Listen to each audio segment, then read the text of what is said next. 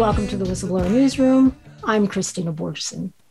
Right now, the national preoccupation is the COVID pandemic. But there's another issue that should be getting much more attention these days, and that's the militarization of space. Why? Because in the future, space wars could be far more disruptive or cause far more devastation here on Earth than the usual planetary conflicts. My guest, German investigative reporter Dirk Pohlmann, has been covering aviation and the militarization of space for some time now, and he's here to talk about it. Welcome, Dirk. Hi, Christina. Glad to be with you again. Let's talk about the history first of the militarization of space.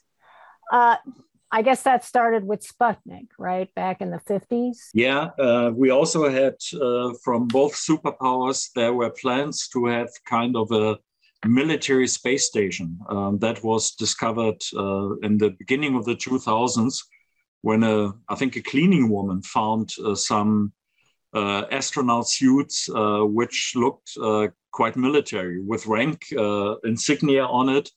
And from there on, it was noticed that the United States, but also the Soviet Union, had plans to have a military station in orbit. The plans were shelved. They never really became reality. But the idea was there from both sides. In the 2000s? No, that the space station, it was discovered by accident by this cleaning woman who found these the spacesuits in a closet, really.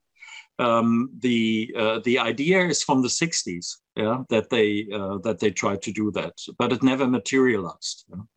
Oh my God. Okay, so. But you can see this is always. I mean, the point is always you have a new technology, and then the thought is, can it be used militarily? Can it be used for strategic purposes? And of course, space is very interesting. I mean, it started with the spy flights, which were then transformed.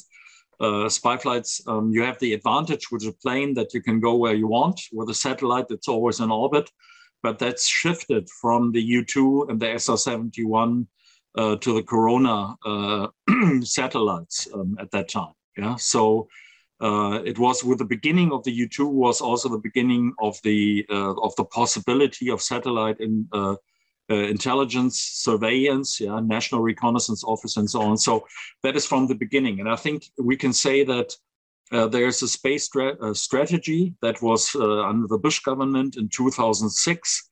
That's when I first noticed that they were talking about, it's basically, you could say, gunboat policy in space, that America declared that they want to have the capability to deny access to anybody they don't want in space or they consider a threat. And really anybody who has satellites in space can be a threat like that. And then you also have this change, the strange case of China, which was banned from taking part in the ISS space station in 2011. That Why? was in connection. That was in connection, really, two things. It was a spy scandal at I think Lawrence Livermore Laboratories, at least at a nuclear research center. And then there was something in your parliament where they decided they couldn't have that, and that other was intellectual property, that they considered that the Chinese would steal intellectual property if they had access to the space station. And that was the idea. Basically, China steals everything, so we don't let them have it. And that is the official version, I would also say, because China is now, it does everything in space. It has space stations, it has astronauts, it has satellites. It's talking about, it put rovers on the moon. They want to go to Mars. They are talking about landing on the moon. So they are really the competitors to the United States in terms of spacefarer. It's not really Russia. Yeah, Russia is on a lower level. They can do their stuff pretty well, but China is really much more eager to get into space and to do something there. And nowadays, it's also about mining. It's about asteroid mining. So it's like putting a claim on space. Are they already mining? No. They're not already, okay. but the possibility is out there now. For example, asteroids are quite interesting in terms of the elements that you can get there. So it's on the horizon. And now they, to put it bluntly, it is like the United States has space as ours. There was even a quote that space is now the 51st state of the of the United States. That's what that just sounds crazy to me. I mean, space is we don't even know how big space is. It's infinite, it seems, or whatever. I mean, how can the United States? That sounds crazy. It is, yeah, you could say. I mean, that's why I say gunboat policy. It's really the ideas of the 19th century. Like, it's kind of a imperialist rebooting of the whole thing. So that is saying that if that's even in these laws and in the strategy that was published, that they say they want to dominate. So the possibility is there we dominate on land, on sea, and in the air, and they also want to dominate space. Yeah, and it's a little bit Magnomalia, of course, and you could say you could compare it in a way to, let's say, Antarctica, where there were treaties and say, I would imagine in the future of mankind, we would think about how to do things cooperatively in cooperation. And that's really what space in a way was about in the 70s. You remember after Apollo, and then there was this shake hands in space. So the attitude at the detente situation in the 70s after the landing on the moon, which was, of course, an idea from Kennedy. And I think Kennedy wanted to have that in the way that it is an outlook to the future. And you could also talk about science fiction movies. For example, there's a famous East German and Polish science fiction movie, probably not famous in the United States, but at least for East Germans, it was a state-of-the-art movie after a novel from Stanislav Lem, one of the greatest science fiction writers and maybe writers anyhow, which was a lot about cooperation. It was an emergency call from planet Venus, and there was a rocket sent to Venus to look what's going on there, and the crew was international. There was there was a guy, a mathematician from India, and a lady from Japan. There was a Russian and an American together on the spaceship in this Eastern Bloc science fiction. So you could see the idea at that time was cooperation. We do this together. That's a new endeavor, and we leave behind the problems that we have on Earth. And space is the possibility of a tabula rasa, where it can start completely fresh. But what we have now is it's part of the power game. So it's it used to be the great game for oil, the big energy thing, and now it's the great game for space. I think so. Exactly. I think that is very much comparable. And it's the mindset. If you go with the mindset of superiority and of capitalism to space, then you think, I want to do the mining, it's my claim, and I want to have my gunboats out there. It's not at all like Star Trek. I mean, Star Trek is a very different vision again. It's a very humanistic vision. It is. Well, first, before I make the comment that I'm thinking of making, it's interesting how you had Bush, reestablishing the gunboat policy. We assert our right to defend ourselves in space, blah, blah, blah. And then along comes Trump, and he asserts, because, he's a commercial guy, he's a, real estate guy. He writes an executive order asserting U.S. property rights in outer space. I mean, how do you do that? How do you do that? I mean, I guess you can do it if you can back it up. But basically, he said, encouraging international support for the recovery and use of space resources, throwing aside decades of international negotiations, he declared that the United States does not view space as a global commons, and that successful long-term exploration will require partnership with commercial entities to recover and use resources. And these will require, quote, the right to commercial recovery.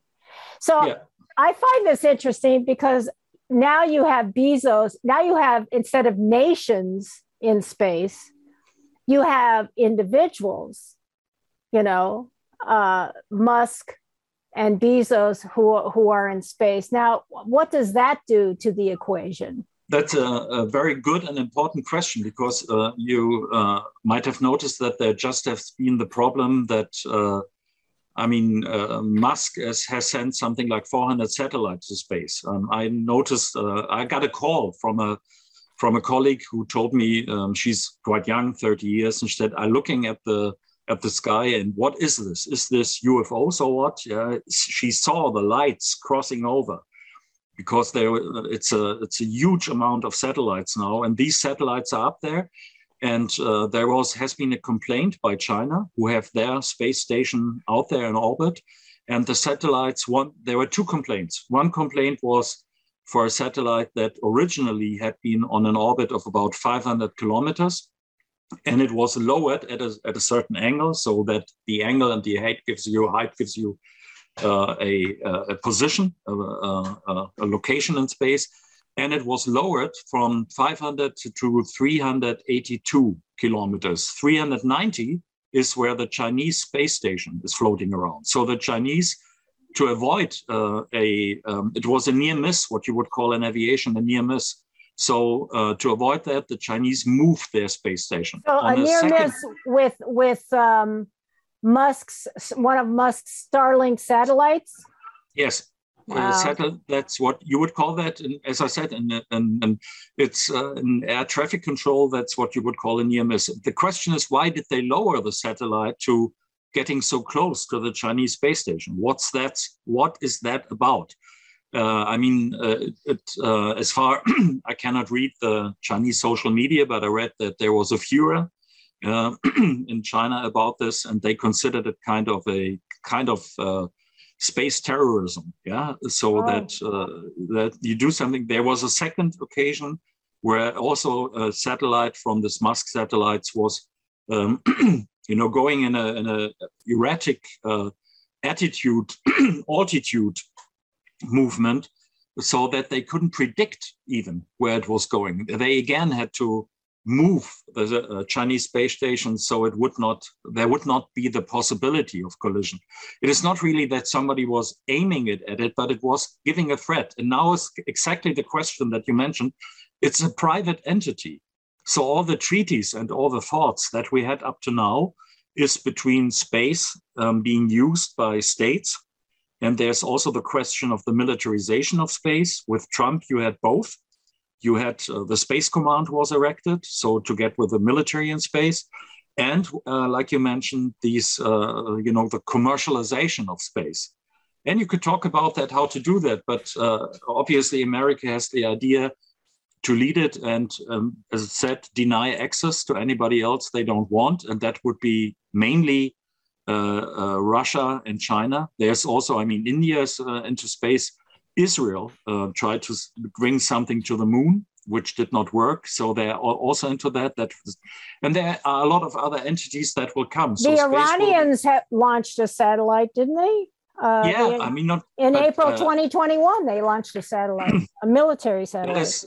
It's also, I think, good that you remind me. I think one of the points was that with the 2011, why the Chinese were not allowed on the ISS was also that it was declared that they would try to militarize space and use satellites as anti-satellite weapons. That was an accusation. Yeah, but it's in psychology you would call that a projection. That's exactly what the Americans. I'm thinking that's what the Americans are going to do.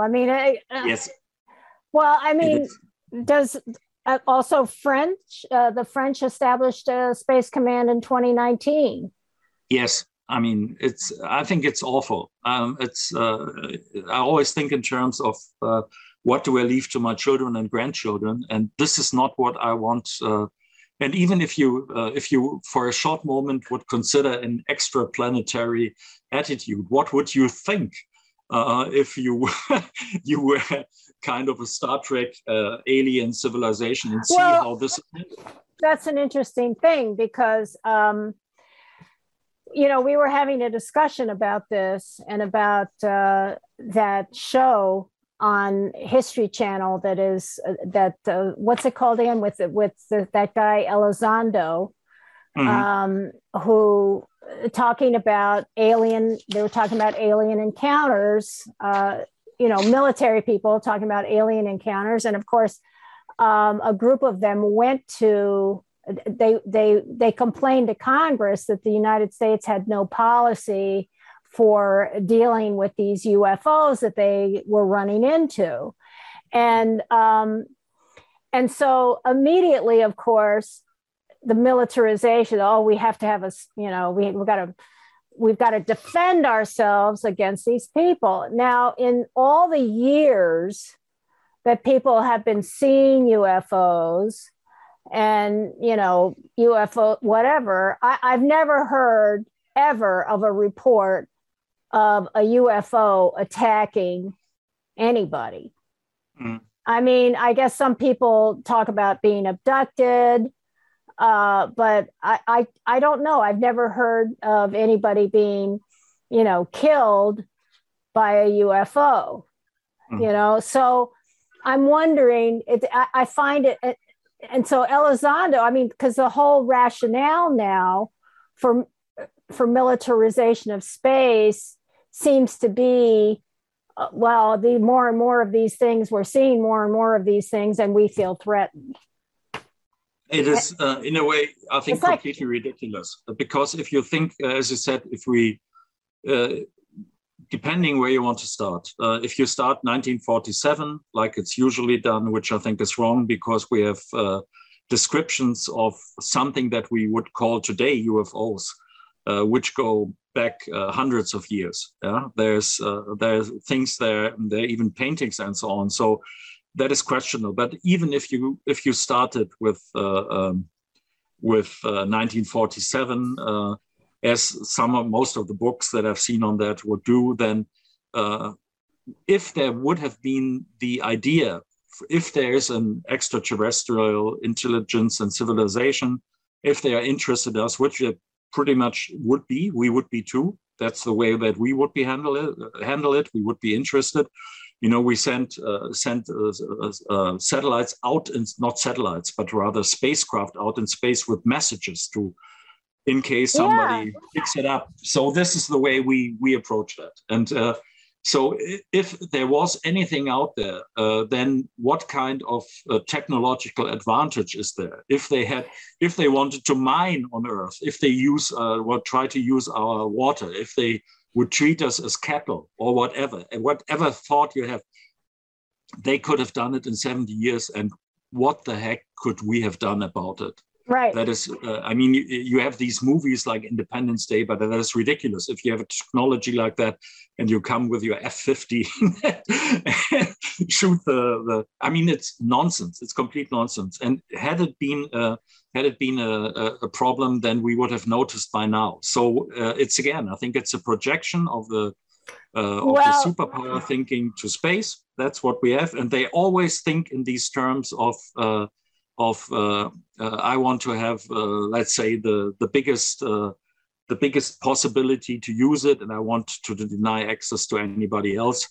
And on the other hand, if you look at it, I think it's comparable. You know, there are these tribes on the Andaman Islands. If a helicopter comes, they shoot with bow and arrow at them. If somebody comes at the beach, they will kill him. So we are kind of Komodo lizards in space, and would be considered. You know, would you like to get in contact with us? And if you see what's going on planet Earth and seeing that nuclear weapons have been used against our own entity, our own race. Very violent, very dangerous. I would put a mark at them, planet Earth, and say, beware, Komodo lizards, come back in 5,000 years and see if they're still there. Maybe they're more rational. So in terms, even in that, I'm thinking, you know, if we have these amount of interesting questions that arise from the fact that there is something that is acknowledged, meanwhile, that there is something we cannot explain, And then my rationale would be we should make sure that our attitude is in a way that some other civilization would be interested in getting in contact with us. But I think we just do the opposite. All this, well, what you see. You know, we were talking about Elizondo and that show, which was all about encounters with UFOs and so on, and you know, the concern going to Congress and so on and so forth. And somebody I know, I can't say this person's name, but who knows, was saying that this is part of a propaganda campaign to generate fear and panic to gain more budget for the militarization of space, to justify more budget for the militarization of space. So it's like the story continues again, you know. Exactly. I mean, that's exactly what you mentioned. Is I tried to take it from the outside perspective. That is something that I talk with my colleague, where we try to report on these things on a rational, scientific, let's say philosophical level. And I would like to see a conference where people from all strands of science, which would be astrophysicists like Avi Loeb is a very, very interesting guy, very open guy. And you have maybe people from philosophy, from communications, from linguistic sorts, from biology. Astrobiology is a reasonable field meanwhile. So that to come to the idea, what would be the preconditions for us, how should we handle this? And instead of that, is this handled by people going for a military budget? And I think from what I know, I would say that Lou Elizondo, I was very suspicious in the beginning, but I think he's a straightforward, honest guy. Well, that's at least my impression. I think he's a good guy. Yeah. Under pressure. That's what I would say. I would say for me, he's, I would call that, I don't mean that ironic, good American. So he thinks that the public should know about, that we should investigate that. But this whole thing is managed by people who look at it from a military perspective.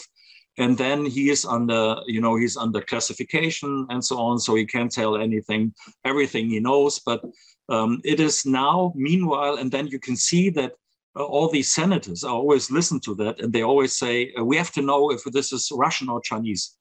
Definitely not. Yeah, they don't have anti-gravity devices which can go through other dimensions and so on. What you would have to think about what it could be if you look at it. I mean, all the movements. I think scientifically it should be something that should be handled by scientific community. The scientific community is also tainted now by commercial interests, by national interest, always has been, but we should try to liberate science into a level that is really for the human race, that the science is working. Yeah, and this is an area of science, and this is an area of inquiry that is always wrapped in ridicule. You know, okay, we want to militarize space, but you believe in aliens? Yeah. You know, so what are we doing? We're militarizing space so we can better fight each other here on Earth. I mean, we have the Chinese hypersonic missile, right? Yeah, the Russians are very strong in hypersonic. You could say they are more advanced, meanwhile, than the American side with that. So, sort of the military power of Russia, it's an astonishing switch. You know, when I grew up, 70s, 80s, it was that Russia had enormous amounts of planes and tanks and submarines and ships, and they were not high quality. And the Americans were able to produce with computer technology the advanced weapons, where the Soviets could not really compete in the field of high tech. And Russia was big money spending, corruption, and so on. Yeah, and now it switched around. Russia is with the amount they pay less for the military than the United States pays for their intelligence apparatus. And they're able to come up with new inventions all the time. And they're very advanced, very effective.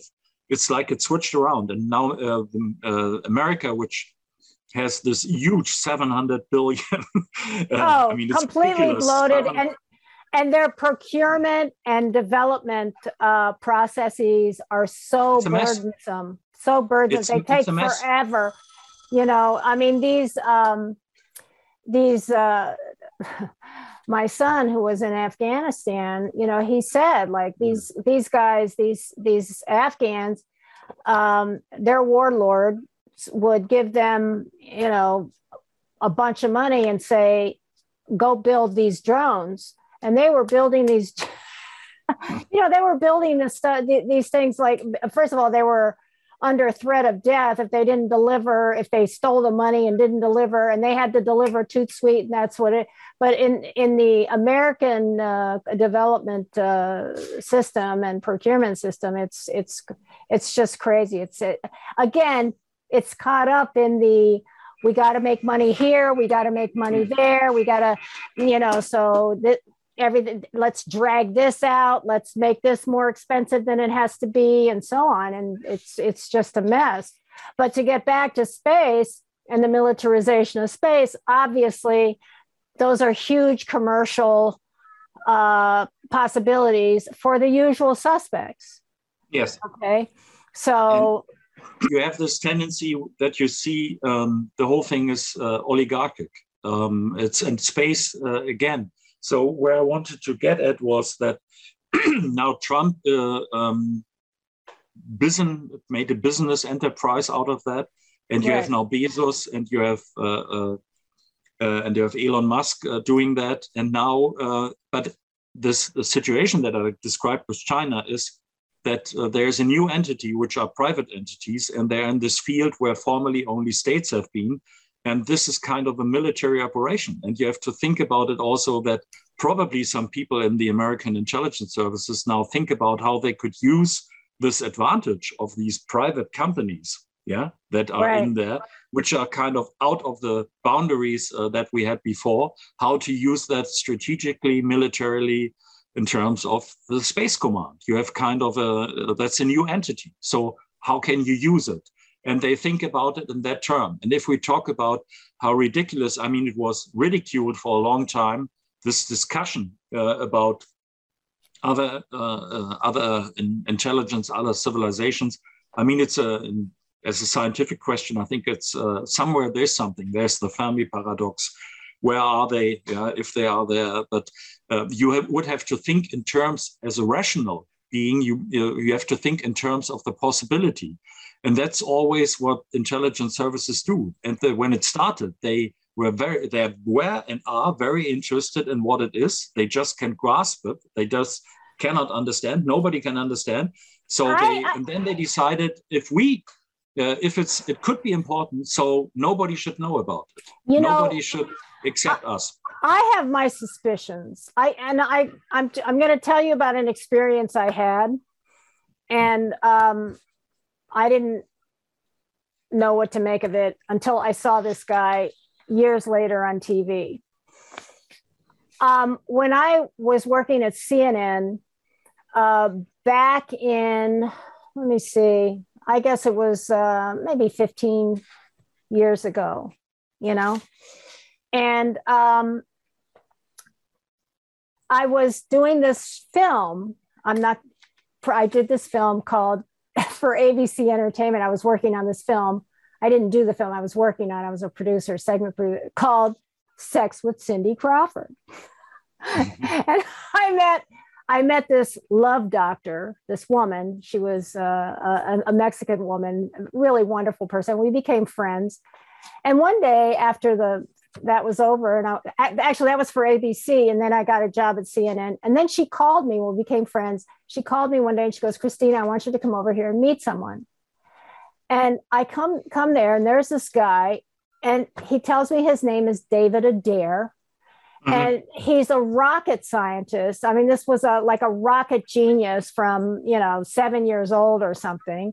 And, these really smart geniuses, the government trolls for them as they're growing up, and he was sucked into the system. And he told me that he worked on, he did some work on reverse engineering alien craft that you put your hands, you put your hands in these two things, and that's how you maneuvered the craft or whatever. He told me this whole story, and he was very paranoid, didn't want.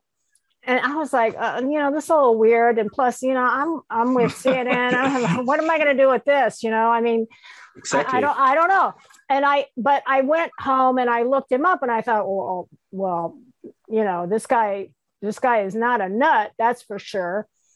And so, so I just let it be, because doing UFOs is not a career move you want to make in the mainstream. So I was like, oh, okay. So, and then literally, I think it was last year, a couple of years ago, I saw him on the Gaia channel, which is a channel that is for spiritual stuff. Yeah. Okay. And there's David Adair, and there's a string of other military guys talking about dealing with, extraterrestrials. And I'm thinking to myself, and these are people, I mean, they have military backgrounds and they give their military, and I'm thinking to myself, what's going on here? What's going on? Why is it these people, they're on Gaia saying this stuff, and they're talking about federations and this and that. And I'm thinking to myself, this has got to be either the biggest mind, what I could ever be watching, or this is real. Because these people, I mean, after all, they have reputations, they have long backgrounds in the military, and they have secret clearances and so on. So what's going on? And now we're talking about militarizing. How are you going to militarize? I mean, we are gnats, allegedly, compared to anybody who could make it to Earth is obviously way more sophisticated than anybody on Earth, because Earth hasn't been able to make it anywhere but, people, but to the moon, Yeah. So what's going on? What experiences have you had in this? There's this weird divide here, these people with major credentials talking about aliens, and then over here in this sphere, it's all BS and it's all make believe, and yet we have this weaponization of space. I came to this whole topic from my investigations of intelligence services, because the weird thing was, I have to tell you, when I came out of university, I was very much convinced, and that is typically German, I would say, people who consider themselves educated in Germany had the belief, the strong belief that it's all bullshit. Okay. It was nothing you could discuss at all. It was weird. So that was my stance. And I talked to a guy from who had been a cameraman for the United States Air Force. I became friend of him. He was the oldest guy in the company. I was the youngest guy. And we both had a very high interest in aviation. So I discussed it with him, and he asked me about what I thought of UFOs. And I said, my argument was, it's very difficult to prove something negative, which means that to prove that something does not exist. If you say, I met Mickey Mouse, how do you prove that it didn't happen? Yeah. So this was my argument, and he got angry with me. And he really got, we were friends, and he was the older guy who took care of this interesting young person from Germany. But he started to shout at me and yell and said, you're just another one of these arrogant academic idiots, and you don't know anything BS about what is really going on. And then I was astonished. I was so astonished about his reaction that I thought, why did he do that? And so I thought it was because he knew more. And I tried to get something out, and he said several of the things he could not talk, but he could tell me that there's much more to it than I would ever imagine, that he talked to people chasing things with planes and so on. So that is how I got interested in it. And then you could see that, of course, I mean, that's simple logic. For an intelligence service, if you have something like that, then you would say the possibility that this is real is very small, but there is a possibility, and we need to know. We need to know if there is something to it, because if it was real, the importance of that would be so big that would be a game changer Huge. in everything. For example, if you get to know how to, we cannot travel to other planets.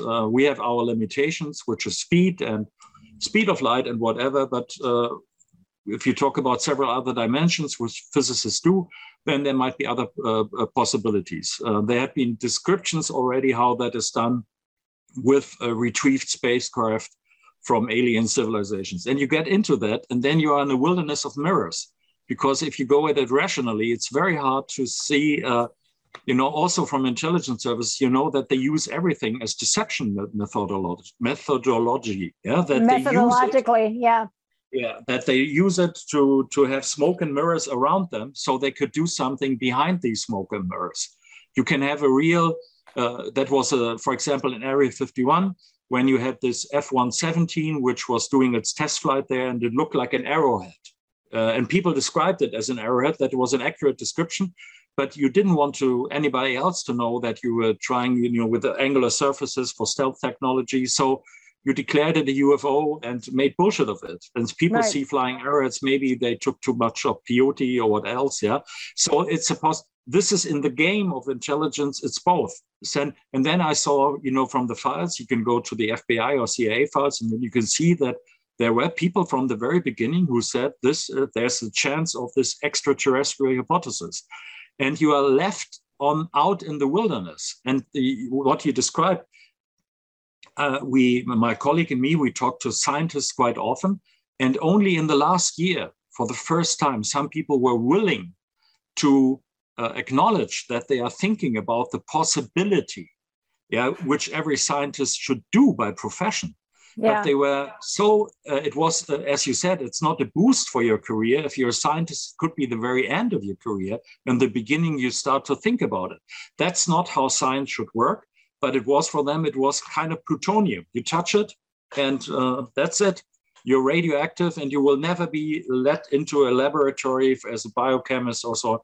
And then it started with astrobiology, which became really interesting because we noticed that, for example, I did a documentary on that we have on planet Earth, we have several bacteria that would not survive on Mars, but they would, it would be party time. They live not on the ground, but in the soil. So we know that there's the possibility. So it gained, but the whole thing was, again, for a long time, and I think this really is Luis Elizondo who changed that with this strategy of also going into the media, and by using the media as a tool to enforce the topic on politics and take it out from the realm of intelligence and military and secret operations. And they now outsource this very much to private companies. But Elizondo could not have done that series 5 years ago, or maybe 10 years ago, whatever. Something has changed. There's a limited hangout of information being put out there. And again, part of it is because they want money to develop the Space Force. And this is a good way to get yes, these are threatening. It's not what it is almost to me. Okay, my reptilian brain says, it's kind of a look here, not there, because, it's the aliens, but actually we want to militarize space so we can get the Chinese and Russians, more easily.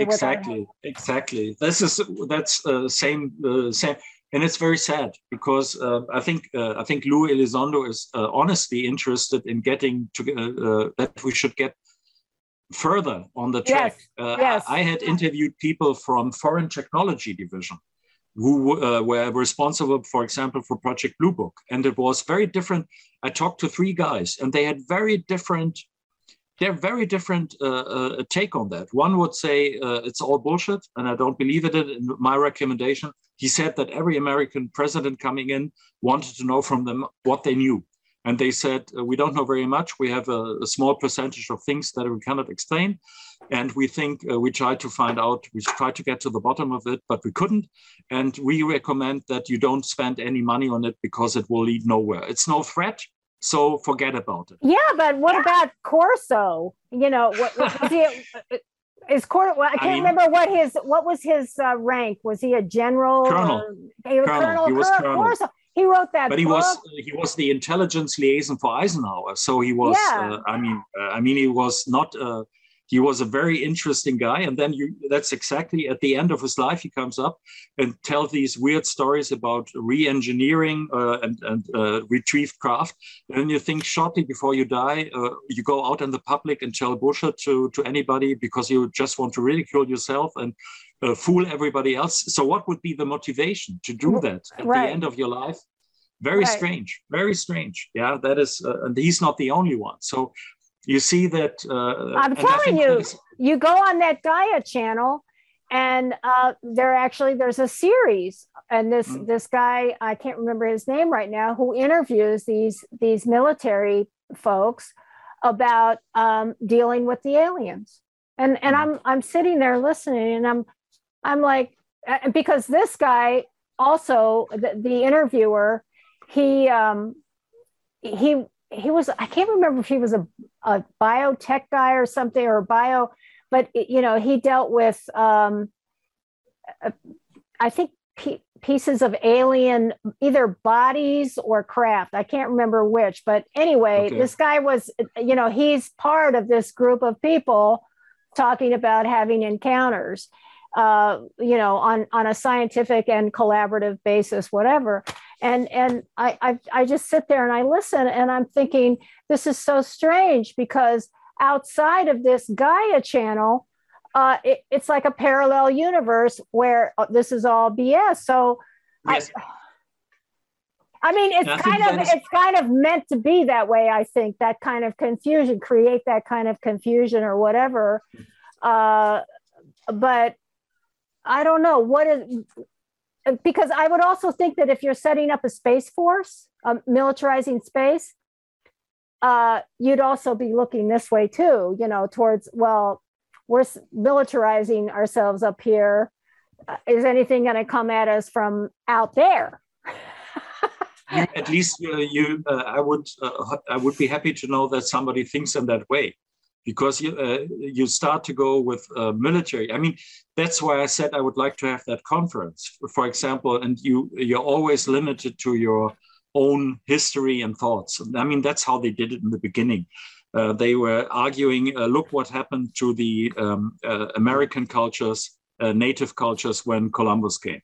It was, so their argument was, if there would be coming a different civilization, we would be the native Indians and they would be Columbus and we would collapse. So be careful about that. This is nothing easy to deal with. Basically, that's a confirmation that we, are the brutal, evil ones. We came, the white folks, we came to these lands and we exterminated these people. And so the projection is, if we did it, that's what they're going to do to us. Exactly. Wow. If you look what Columbus came, and there's a famous quote, I recommend Howard Zinn, great history book. But if you look at that, then he came and he said, we have made encounter with these natives and they're very friendly and they come with presents. And they're very peaceful, and it would be great because we can make great slaves out of them. There would be no resistance, and we can just abuse them. That was the mindset. We can make great slaves of them. Is that what he said? Yes, that was the beginning. He was thinking in terms of that they could use it. It was not we encountered, but it was simply how could we make slaves of them. That was the mindset, and that is, as I said, cannon boat policy. It's the same thing.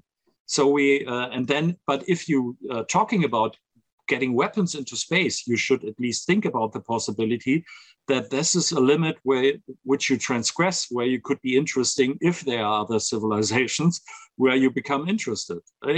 Yeah. So we should consider, this is why I think a conference like that would be reasonable. And then my point would be, from our perspective, that would be, I think, from the human logic and philosophy and law, it would be, as soon as you go into space, is you make that step and then come with weapons, then you are no longer limited. It's not anymore that you can do what you want, but if you get into possibility to disturb the order of the area around, then you are a legal entity of space community, so to speak. You are something, and I think the same in a way you could argue with nuclear power. You know, one of the strange things is that if you look into UFO sightings, you will notice that a lot of the sightings are connected to nuclear energy, that there are nuclear rockets, that there are nuclear power plants. And that makes, on the one hand, you could have a very simple explanation because everything nuclear is security and it's well guarded and well watched. So it could be a higher probability that if there's something around it, you find it. But on the other hand, also, you could say, you know, if you think about something, what would you look for? If you look for a civilization in space, that would be a good, you know, if you're able to deal technically with nuclear power, you have a certain level, which is interesting. And so it would be like, okay, that's an indication. And then we talk about 1947, we talk about Roswell. That was the part where the first nuclear bomber squadron or wing of the US Air Force was stationed. So it was the connection of nuclear power, and then you look at it, and then you see probably it has been used. So that makes a lot of sense that it's connected, that you're interested in that. But then again, as you said, I think it's very sad because you can see as soon as we're able to, I always say we, but it's the first thing is that it's about power, who has power, and the other thing is about communication. As long as the topic of UFOs is something for the X-Files, a very intelligent series, or it's on the tabloid side, but it doesn't transgress into university level or into a parliament. And that's only recently that it happened. As long as it's something that is discussed in certain circles, which are not really part of the, let's say, intellectual establishment, or it's only for some weirdos who do that as a hobby, intellectuals who like to think about everything, then it is, but this has changed. It has transgressed from the fringes of the communication society into parliament, into the center. There's Avi Loeb, which I consider a great guy in terms of scientific interest. Now suddenly it's a topic where scientists work on it. And even who's Avi Loeb?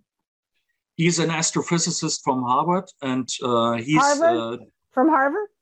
Yeah, so he's one of the top guys in science, in astrophysicists, and he started to first he said, you know, there was this thing Oumuamua, which came across our galaxy. That cigar-shaped thing, that big long thing.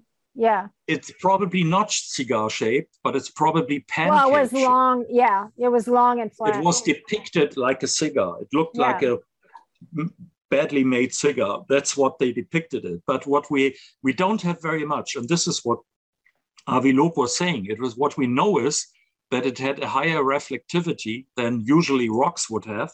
It was probably pancake-shaped, and it sped up, it accelerated while going through our universe. And that is how. And then his argument was, if we take everything that we have, which is not very much together, then we should come to the possibility to think about that this is kind of a Voyager thing that is sent by somebody else passing by us to have a look at us. And it could be, you know, could be something like a drone. So Avi Loeb said, this is really a valid hypothesis, maybe the most valid hypothesis that we can have according to the data, but we don't have enough data. So we should start to look out for things like that. Because if there's something else, it would probably send like Voyager spacecraft across, and we should know more about it next time something comes, that we have a better look at it with telescopes in the space, for example, that it's simply like a good scientific method to, if we want to know more about it, we have to think about it. And I think that's exactly, for me, it was a big relief, because I thought, very great, this is the scientific mindset. And finally, it's possible to say something like that. I think anybody who's a real scientist thinks this is maybe the most interesting question of all. Not are we alone? We are probably not, but do we have contact? Is it possible to have contact? And what does it mean for us if there's this possibility? And it was all, it's so sad that it is on this military level, that it's only, Well, it's like reptile brain level. It makes sense in this sense, is that for the military, first and complete access to any higher technology that is not already available on the earth is what they're doing. That's why you have all this poo-pooing of aliens and this and that and the other, and keeping everything under wraps and so on, is because that technology is what gives you the edge in terms of the power that you wield on this planet, Mm-hmm. And right now, for example, again, on this Gaia channel, you hear these guys talking about types of energy, cold fusion energy, and there's a gravitational energy, I forget what it's called, where they already know about it. But of course, the oil is the life, is the energy that they have right now. They have the grip on the planet, and any kind of clean, free, cheap, whatever energy is not welcome until the last drop of oil has been spent, and of course we're talking about other technology too, hyper nanotechnology. I don't know. I mean, I don't know those technologies. Those technologies, if they've been culled from crashed vehicles or other contacts or whatever, you and I don't know about it. This is, I think, an important thought is, if you have Gaia channel, then you can discuss anything there. You can discuss my girlfriend or my daughter was abducted by an alien, and I don't know where she is. That would be possible, but not in Harvard. Yeah. So of course not, because those are the mainstream. Those are the thought. What do you call it? They're like they're in control of what you think and what is right. What is possible to talk? What is possible? Yeah. Yeah, exactly. And then on the other hand, you have to be aware that it really is possible to say anything on Gaia. So how do you check what is valid or not? Exactly. And then you are in that what you told about. You listen to that, and then you say, well, that's a big thing that you're talking about. And there's this rule from Carl Sagan, which is very good, which says big arguments need big proof and not small proof. So that is very reasonable. But then again, I say this is what science and intellectual thinking is about. And there was also like DARPA. They had a conference on this question, and they said, if somebody is thinking about it, it should be us. We should be the ones to think ahead. So if something is there that there's already something, let's say, in the drawer that you can take out, and that you don't start from zero. And that is exactly intelligence type of thinking. So I think, but my idea was, what I came to, my first conclusion about 15 years ago when I started to think about it, was that this was taken into the realm of national security and intelligence services, which means only a very few people should know what it is about. The rest is kept in the dark and fed with bullshit. And that's the way it should be. And it should have been in the realm of science, where it means that you can discuss anything. You have to get proof, and it's discussed by the knowledgeable people who have a capability to understand it. And the rule there is complete openness. You have to, everything can be discussed, but anything has to be proven. If you think that'll ever happen, you're dreaming in color. I do. I hope. I think, in a way, it's very hard to. You could also look at the whole thing in a way, again, if you think about in terms of communication. If you think about my friend, my American cameraman friend, who was talking about that they were part of a crew that was. He said, for example, this whole thing with a Santilli film is a fake because we would have been the ones to film that. What's because the Santilli film? It is an alien alleged. It's a fake. an alleged, they took an alien apart. Alien autopsy, that alien autopsy. Yeah, so yeah. Don't believe it. And he, for several reasons, he gave good reasons why this is nonsense. But again, you know, if you have these things, it's as I said, the point is, what can you believe? What can you believe? What can you talk about? And these things are very, very weird. And the big thing now for me is that it crossed over into the realm of, for example, this top-notch guy, Avi Loeb, who's discussing that and saying we should be interested in it. We should have. For now, what we're interested in is and then I think we have to advance. And I think you know, one of the things that I think is important is that we talk about these things and that we have kind of utopian visions of what it should be, because the only utopian visions we have right now are those of the oligarchs from the World Monetary Fund. Yeah, but it's their utopia. Or from Klaus Schwab. Their utopia is our sort of, you know, control and enslavement. Yeah. And I mean, again, you know, space is for militarizing space is so that you can control the resources and enrich a few people, and the rest of us, you know, can go to hell. And it's, as they say in French, plus ça change, plus c'est la même chose. The more things change, the more they stay the same. You know, we've come to the end of our hour. This has been fascinating. We got to talk about this. But I want to get back to that. You know, what you just described, that you said that I think this is exactly the point. They govern everything. They govern now land, sea, air. Now they govern space, and they also govern our vision of the future. It shouldn't be that way.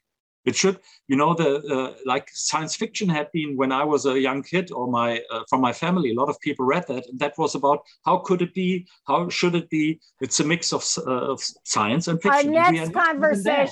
Our next conversation will be, how do you make it the way that you think it should be?